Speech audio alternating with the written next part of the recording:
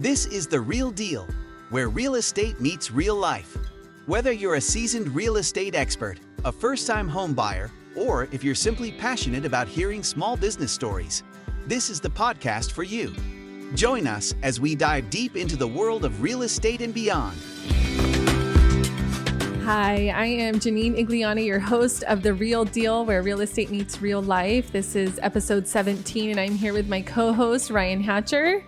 And our guest today is Eric Perry with Eco Roofing Solutions, and we're super excited to have you here and to hear from you on this side. You know, we've been able to have the opportunity to work with you. You personally did one of my rental properties recently, which was really cool to get to experience kind of what that process looks like from an insider's perspective. And I will tell you, it was truly one of the best. Really, I was super impressed with the communication, the professionalism, and then just the quality of the work. And one of the things that I thought was really cool, because it is one of my rental properties, I have a tenant in there, your office staff offered to communicate with them directly too, which I thought was super cool. That's, like, in my opinion, going above and beyond. So yeah, thanks for being here. Well, thanks for having me. Yeah. Super excited.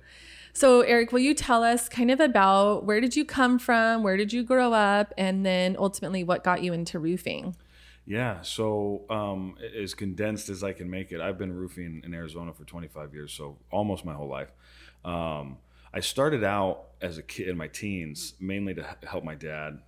I'm a third generation roofer. So that's cool. Helping him just carry the ladder, just being the kid in the truck to minimize his efforts, probably somebody to hang out with him during the day. Did you want to, or was he kind of, come Eric? Probably a little of both. Yeah. Yeah. I didn't agree sometimes with school. And so if I ever got in trouble at school, I would have to come, go to work with dad. I couldn't stay home and play video games or whatever.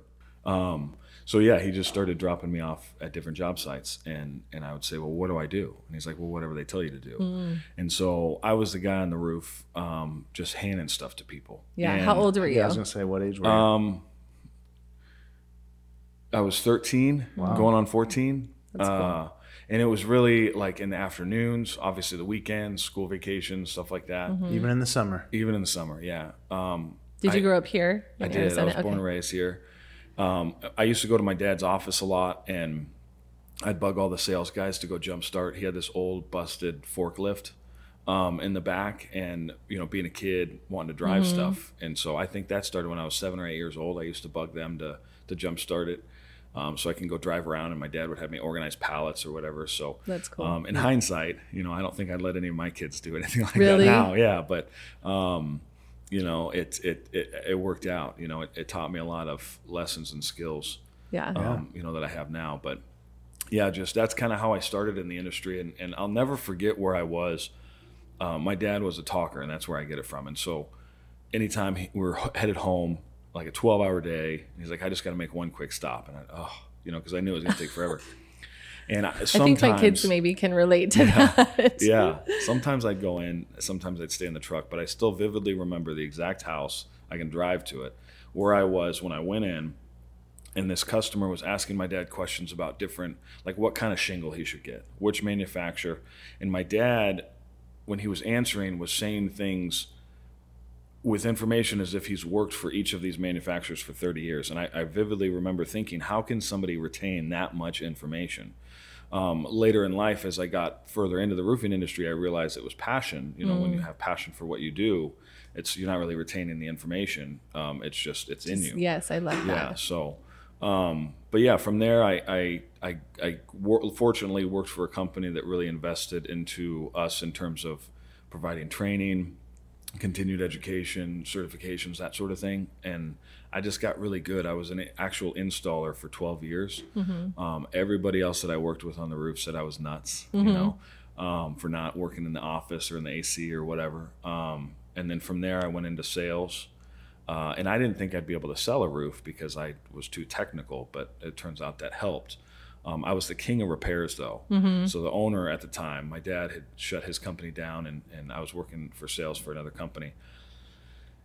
Obviously they want to re-roof houses, and I'm turning in all these tiny little repairs. And it's because I understand from a technical aspect, well, there's some things you can do to make it last a few more years. And that benefit is carried over.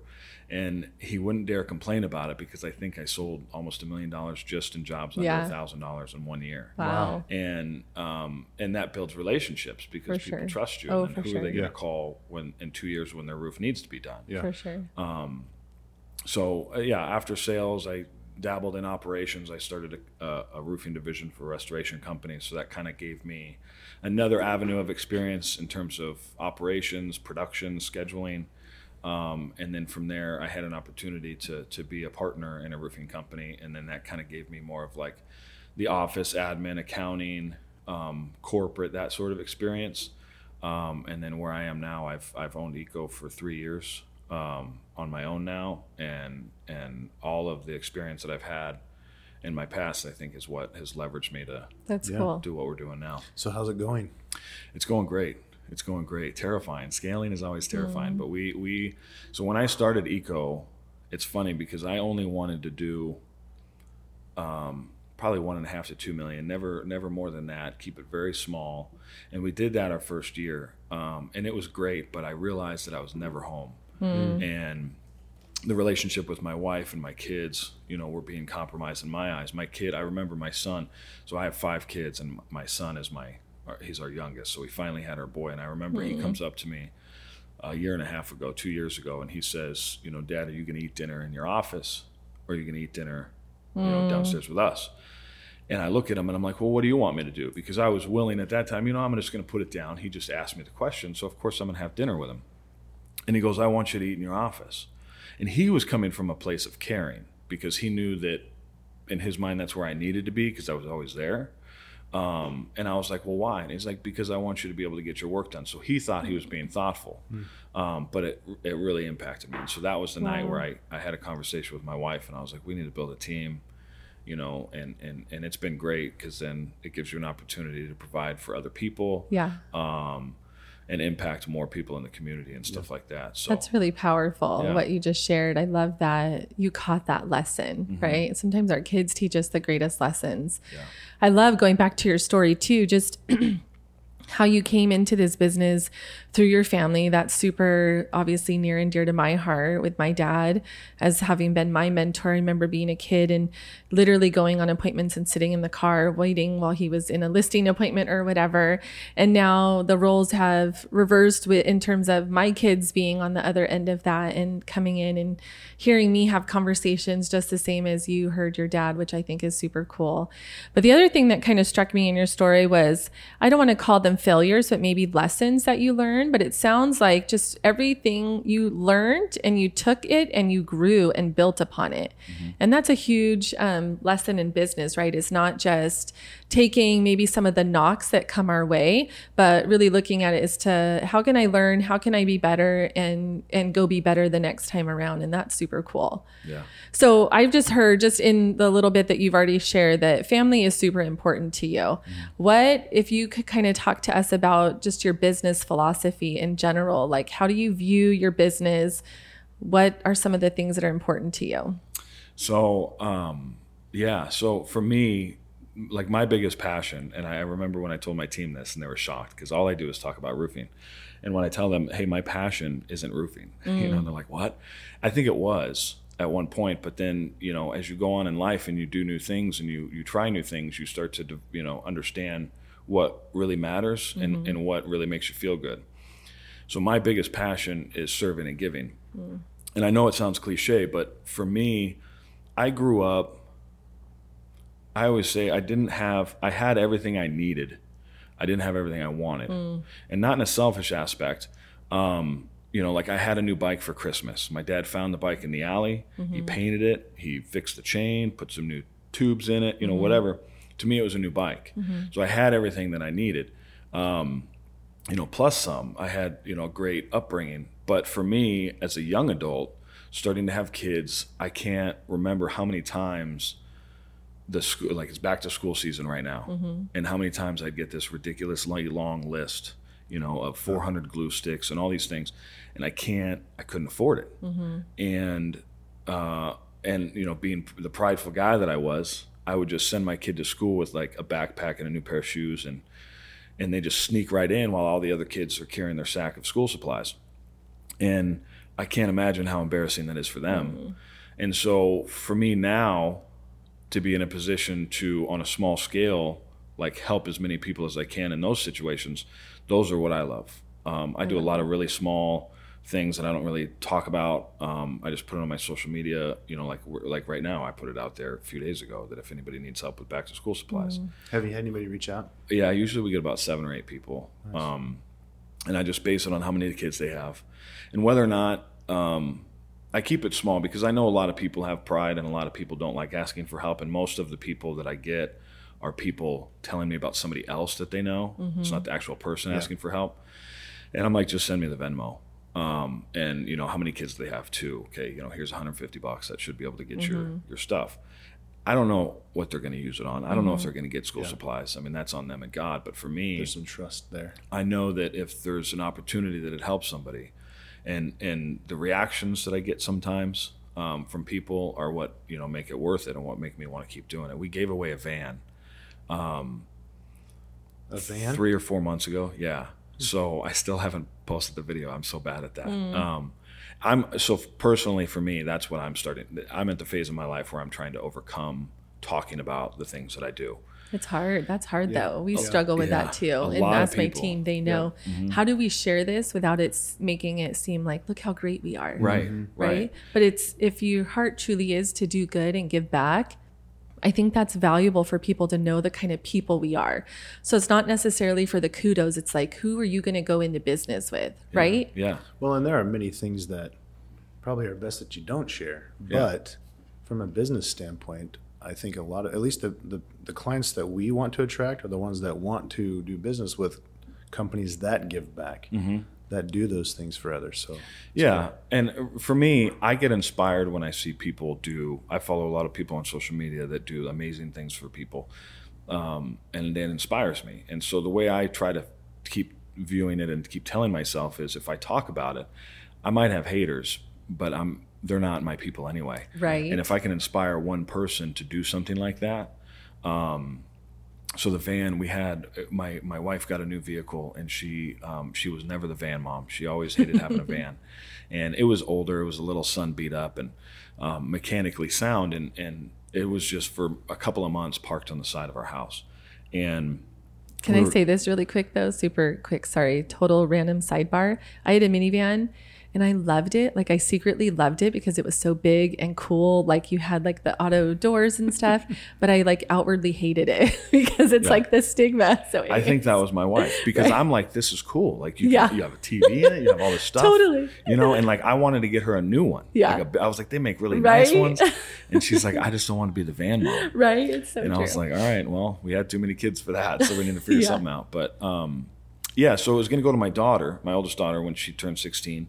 And then we ended up getting her another vehicle. And so the van's just sitting there, and me and my wife sometimes will go on a walk at night and just reflect and talk. And we were coming home and we saw that van, and it's not the prettiest thing.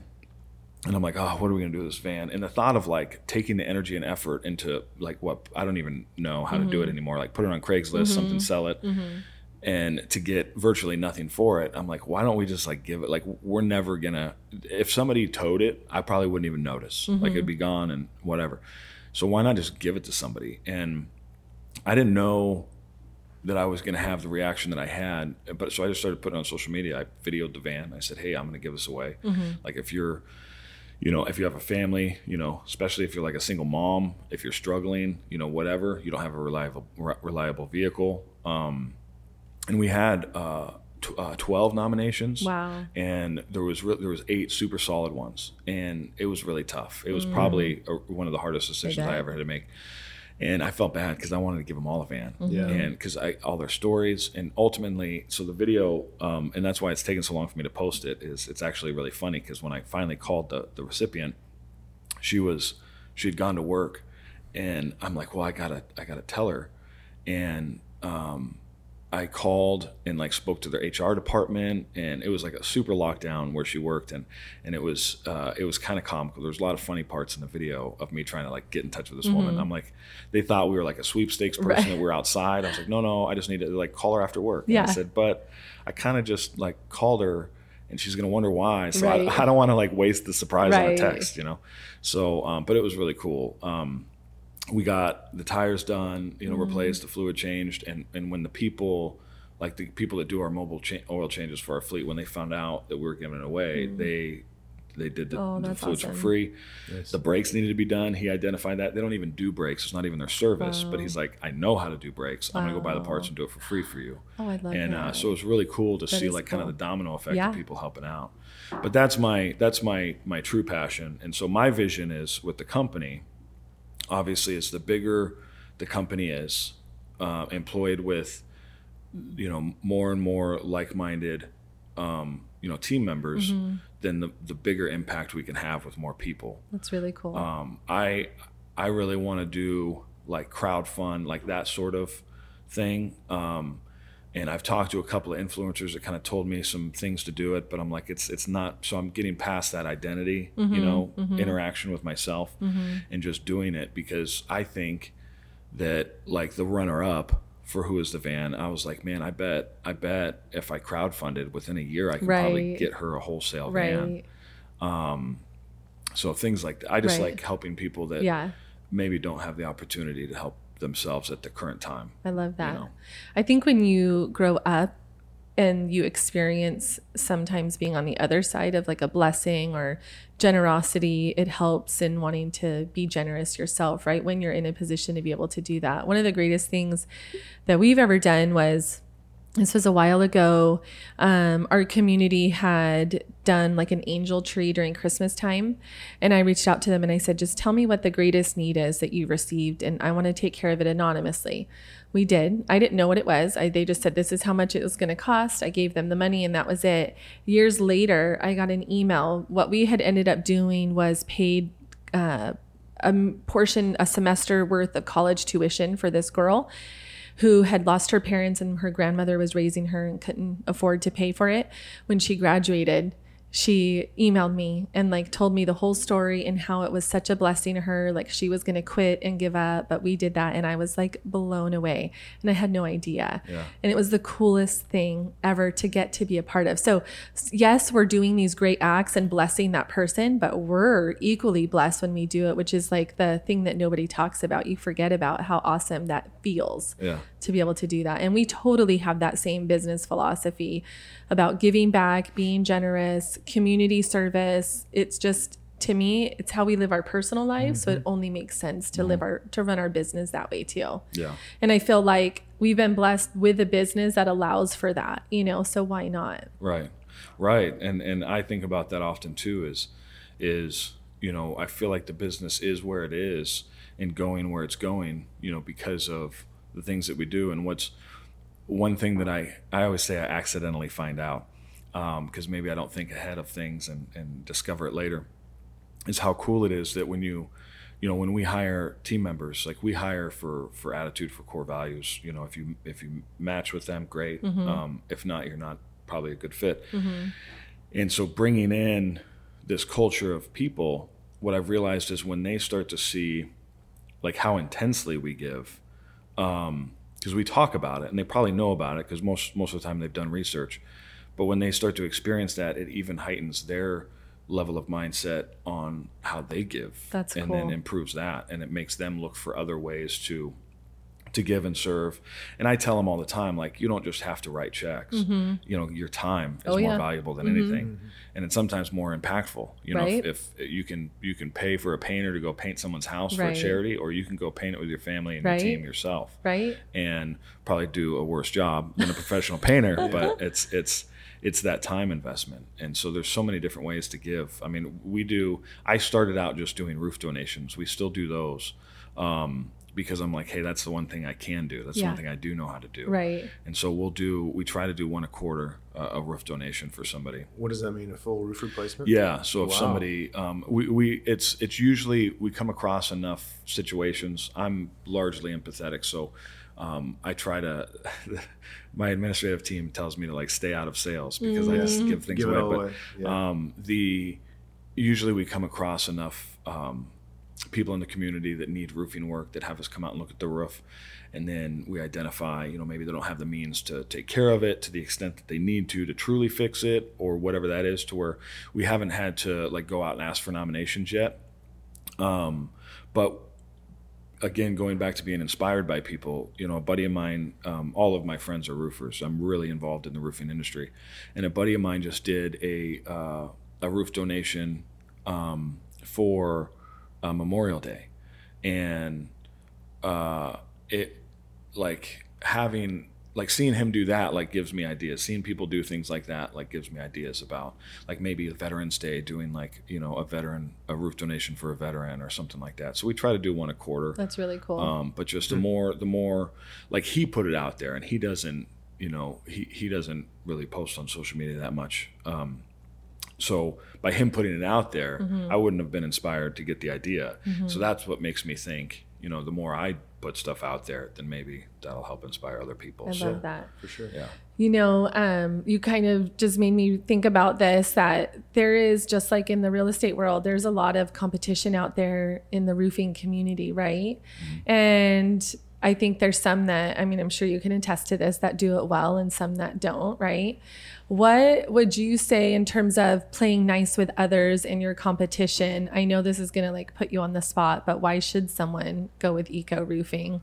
Yeah. So, well, in terms of, playing nice with others versus, not, so there's the state association is the Arizona Roofing Contractors Association. My dad, when I was a kid, he always told me, you're not a real roofer in Arizona unless you're a member.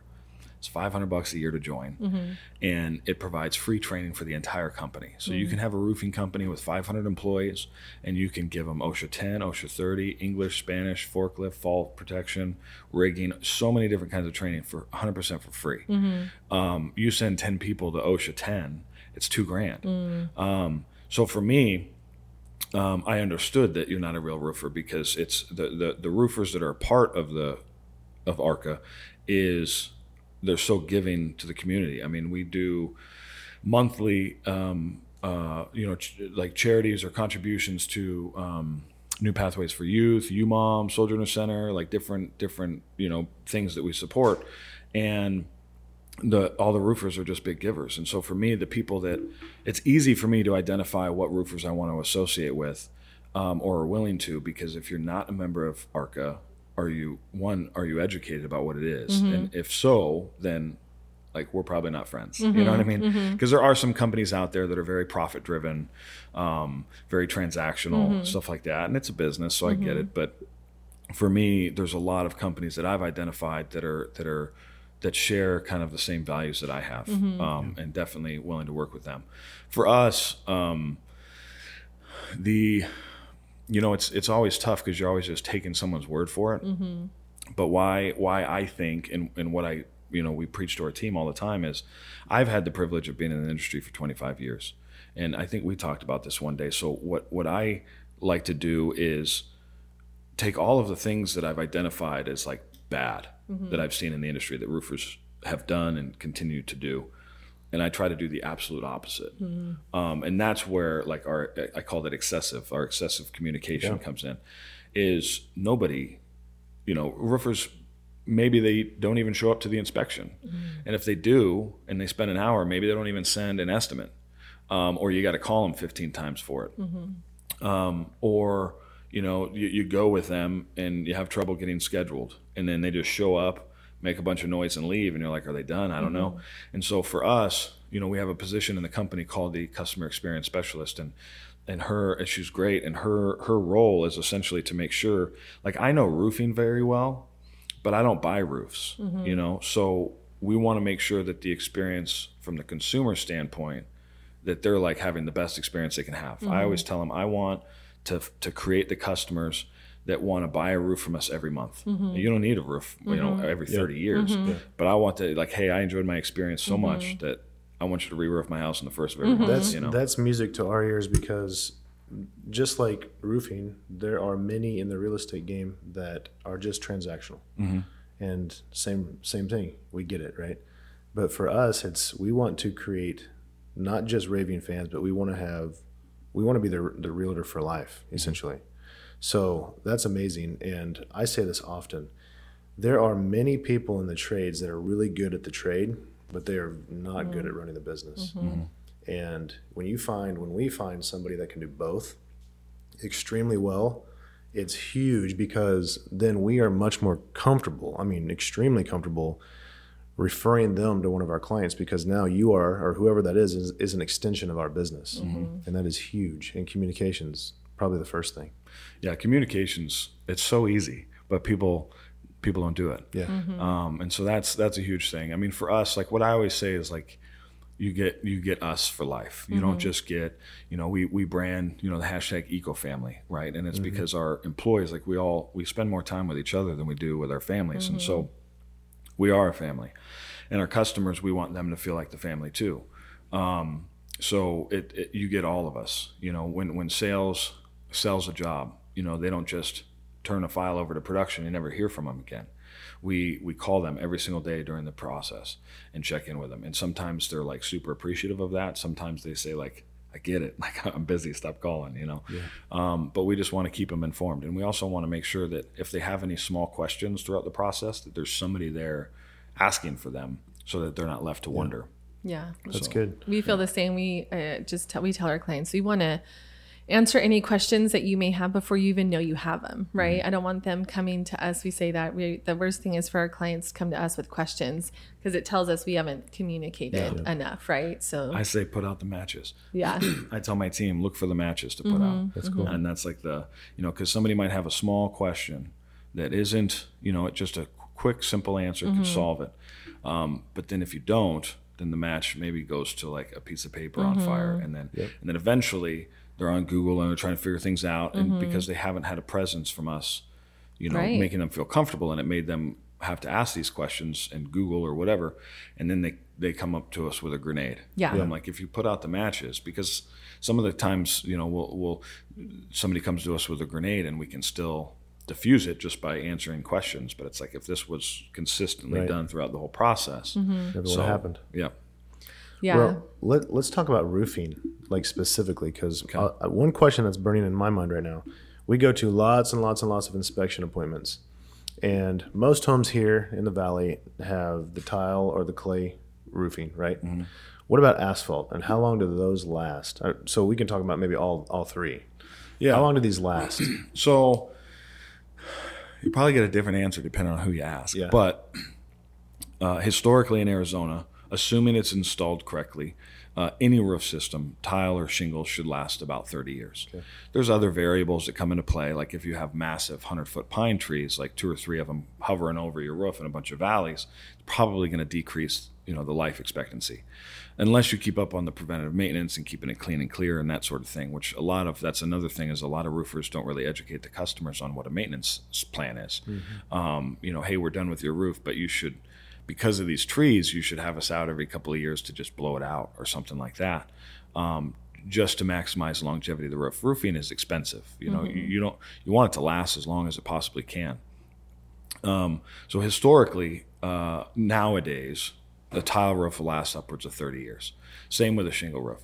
Anything installed before 2006, because we had some code changes in Arizona, only has an average life expectancy on a tile roof anyway of about 16 to 18 years. So once you're getting close to that mark, and there's like 1 or 2 builders that took pride in their work and installed some of those things that were around but weren't required by code. So like drip edge and stuff?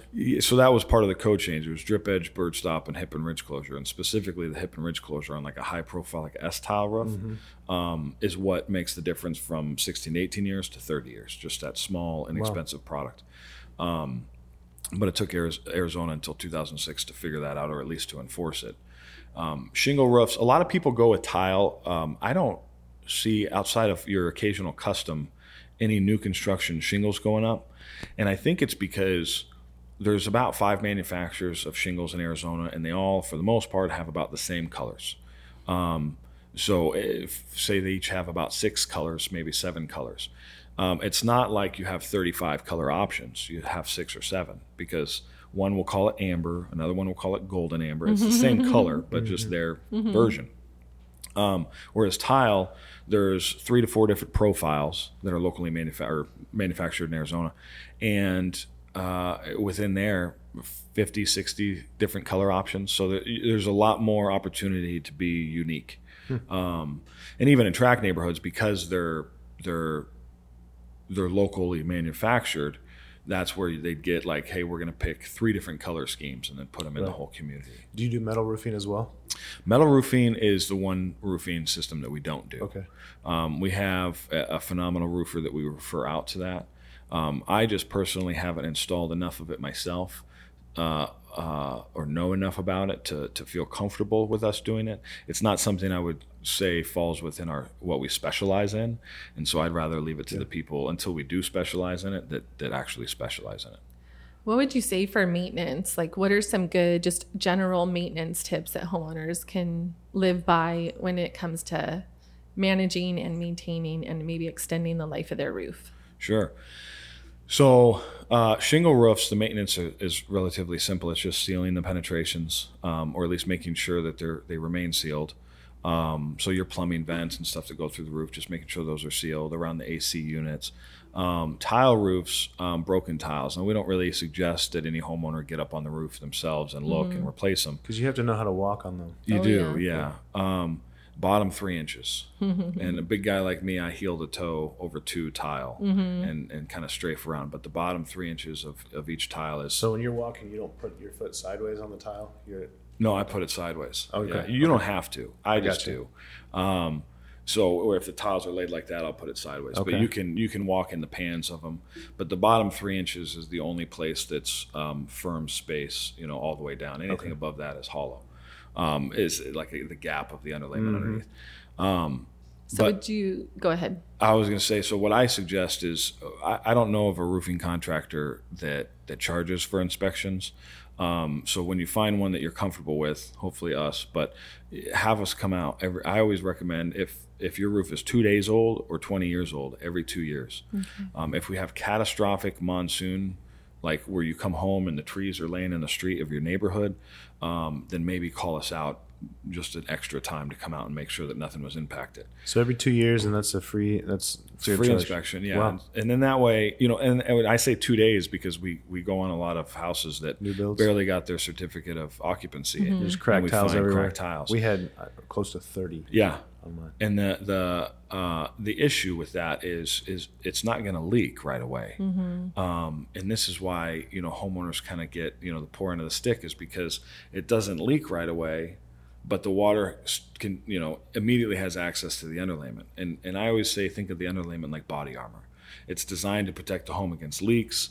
Nothing's going to penetrate it, but at the same time, I've never done this, but I'd imagine if you shot the same spot of body armor over and over and over again, eventually it's going to make its way through. Especially with UV rays. Right, exactly. UV is way worse. It happens way faster with direct sunlight. But when you put new underlayment down, you have a new plate of body armor, but you also have to solve the problems. So broken tiles allowing water to get under the tile onto the underlayment obviously is gonna reduce life expectancy. And if you come out and identify that there's even 30 broken tiles on your house, regardless of what the age is, it's always better to have to spend a few $100s now to replace those 30 tiles. And people might not want to do that, but when they're like, hey, if I don't, that instead of 20 years from now, and maybe 7 to 10 years from now, I'm going to have to spend $20,000 to replace my underlayment. It's a lot better to do it up front. Oh yeah, on one of my rental properties, as soon as I converted it into a rental, I had a roofer come out, and it was like a $1,500 repair, and he's like, Janine, you're so glad you did this now, because if this would have lasted even another storm, like this could have been way worse. Yeah. So sometimes, it's not fun to have to do it, but that preventative maintenance can be huge. Yeah. And people don't think about it too. They don't think about like, I need to have my roof checked out. Like it's not an exciting thing. Right. And I get it. And that's why we try to put on every social media platform, every outlet, everywhere we can, the information that I just said, get your free inspections and here's why. And if we go out there and there's nothing wrong with the roof, great. We don't view it as a wasted trip, because at the end of the day, like, we help somebody out and they have the peace of mind. They don't have to worry about it, and they'll call us out in another year. With so many people here in Arizona adding solar to their homes, what are your thoughts on that and how that impacts the roof, and maybe some tips? So I see nothing wrong with solar. There's always been like this clash between solar and roofing. And I think the reason why is because when solar started really coming around in Arizona, and even to this day, no like solar industry ever communicated with the roofing industry to say, hey, how do we do this? They'll say, I installed the base plate or whatever to the manufacturer's specifications. It's like, well, the manufacturer is a manufacturer of a solar mount, not of a roof system. So they don't really align or coincide with each other. And so for me, I think solar is great. I don't know a lot about solar. Like I don't sell solar, but at the same time, the way I see it is if your bill is going to be less immediately and every month going forward for the rest of your life, why not do it? But in terms of the correlation with the roof, it just depends on, as long as it's installed correctly, there's absolutely nothing to worry about. I always recommend, especially if your roof is newish, to maybe have a roofing contractor consult or work with the solar company. Or if you don't have a solar company, call a roofer and ask what solar company they work with or what they should use. Because if a roofer trusts a solar company, then odds are it's because they know that they install it correctly. Right. Yeah, that's really good. That's good. Yep. Good. Awesome. This is fun. Anything else, Ryan? What's your biggest challenge right now?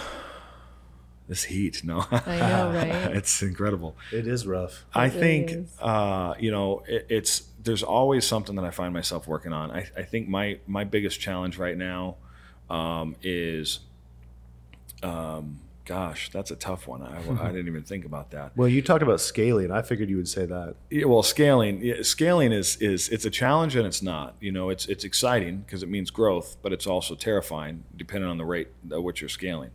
And we've scaled over 100% last year, and we're projected to scale over 100% this year, which is exciting, but also terrifying at the same time. And so I think for me, my biggest challenge is just maintaining the attention in the marketplace. There's so many roofers out there, and especially at a time like now where it hasn't rained in a little while. People don't have that sense of urgency. There's still people doing roofs.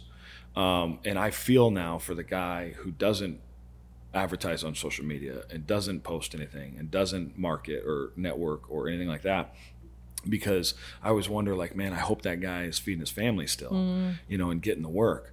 But there's also like a new wave that seems like it's been created of roofers that are hungry and starting out and advertising and networking, and it's great. And maybe it's because I'm so involved in the industry that I see that, but I think the challenge that I always have is making sure that people are at least aware of who we are and what we can provide them. Again, doing it as long as I have, and my concept of doing things the opposite of what a lot of roofers do, and I mean that in the good way, is that I know the experience that people are going to have with us. We've had 3, and I'm not bragging because I still think it's the weirdest thing in the world, but also super cool. We've had 3 customers that we did a roof for, whether repair or replacement, reach out to us after the fact and ask if we're hiring, because they said that they enjoyed the experience with us so much. Wow. Like, this is real, and I'm still like, that's the biggest compliment. That's a huge compliment. I never would have ever even comprehended that to ever be a possibility of happening. And so I know the experience they're going to have with us. And for the most part, I know the experience they're going to have with some others. And for me, it's just the challenge is always to like break past the obscurity and break past everything else to kind of share with everybody what type of experience they would have with us. So at least they have that as an option. That's awesome. Very cool. So Eric, how does someone get a hold of you if they have a roofing question or want to have their roof inspected? What's the best way to go about that? Sure. So for roof inspections, probably there's 2 super easy ways. So our website is ecoroofaz.com, and there's a place where you can fill out some information. You can upload pictures if you need to, or you can always just email us at inspections@ecoroofaz.com. But if you ever just want to chat roofing, I'm happy to give out my cell at 602-435-6265. And I'm happy to answer any questions anybody has. Awesome. Well, thanks for coming. Yeah, thanks for having me. This is good. Yeah, for sure. Sir. Thanks for listening to The Real Deal, where real estate meets real life. Make sure to follow or subscribe to the Home Selling Team on YouTube, Instagram, and Spotify to stay up to date with our podcast.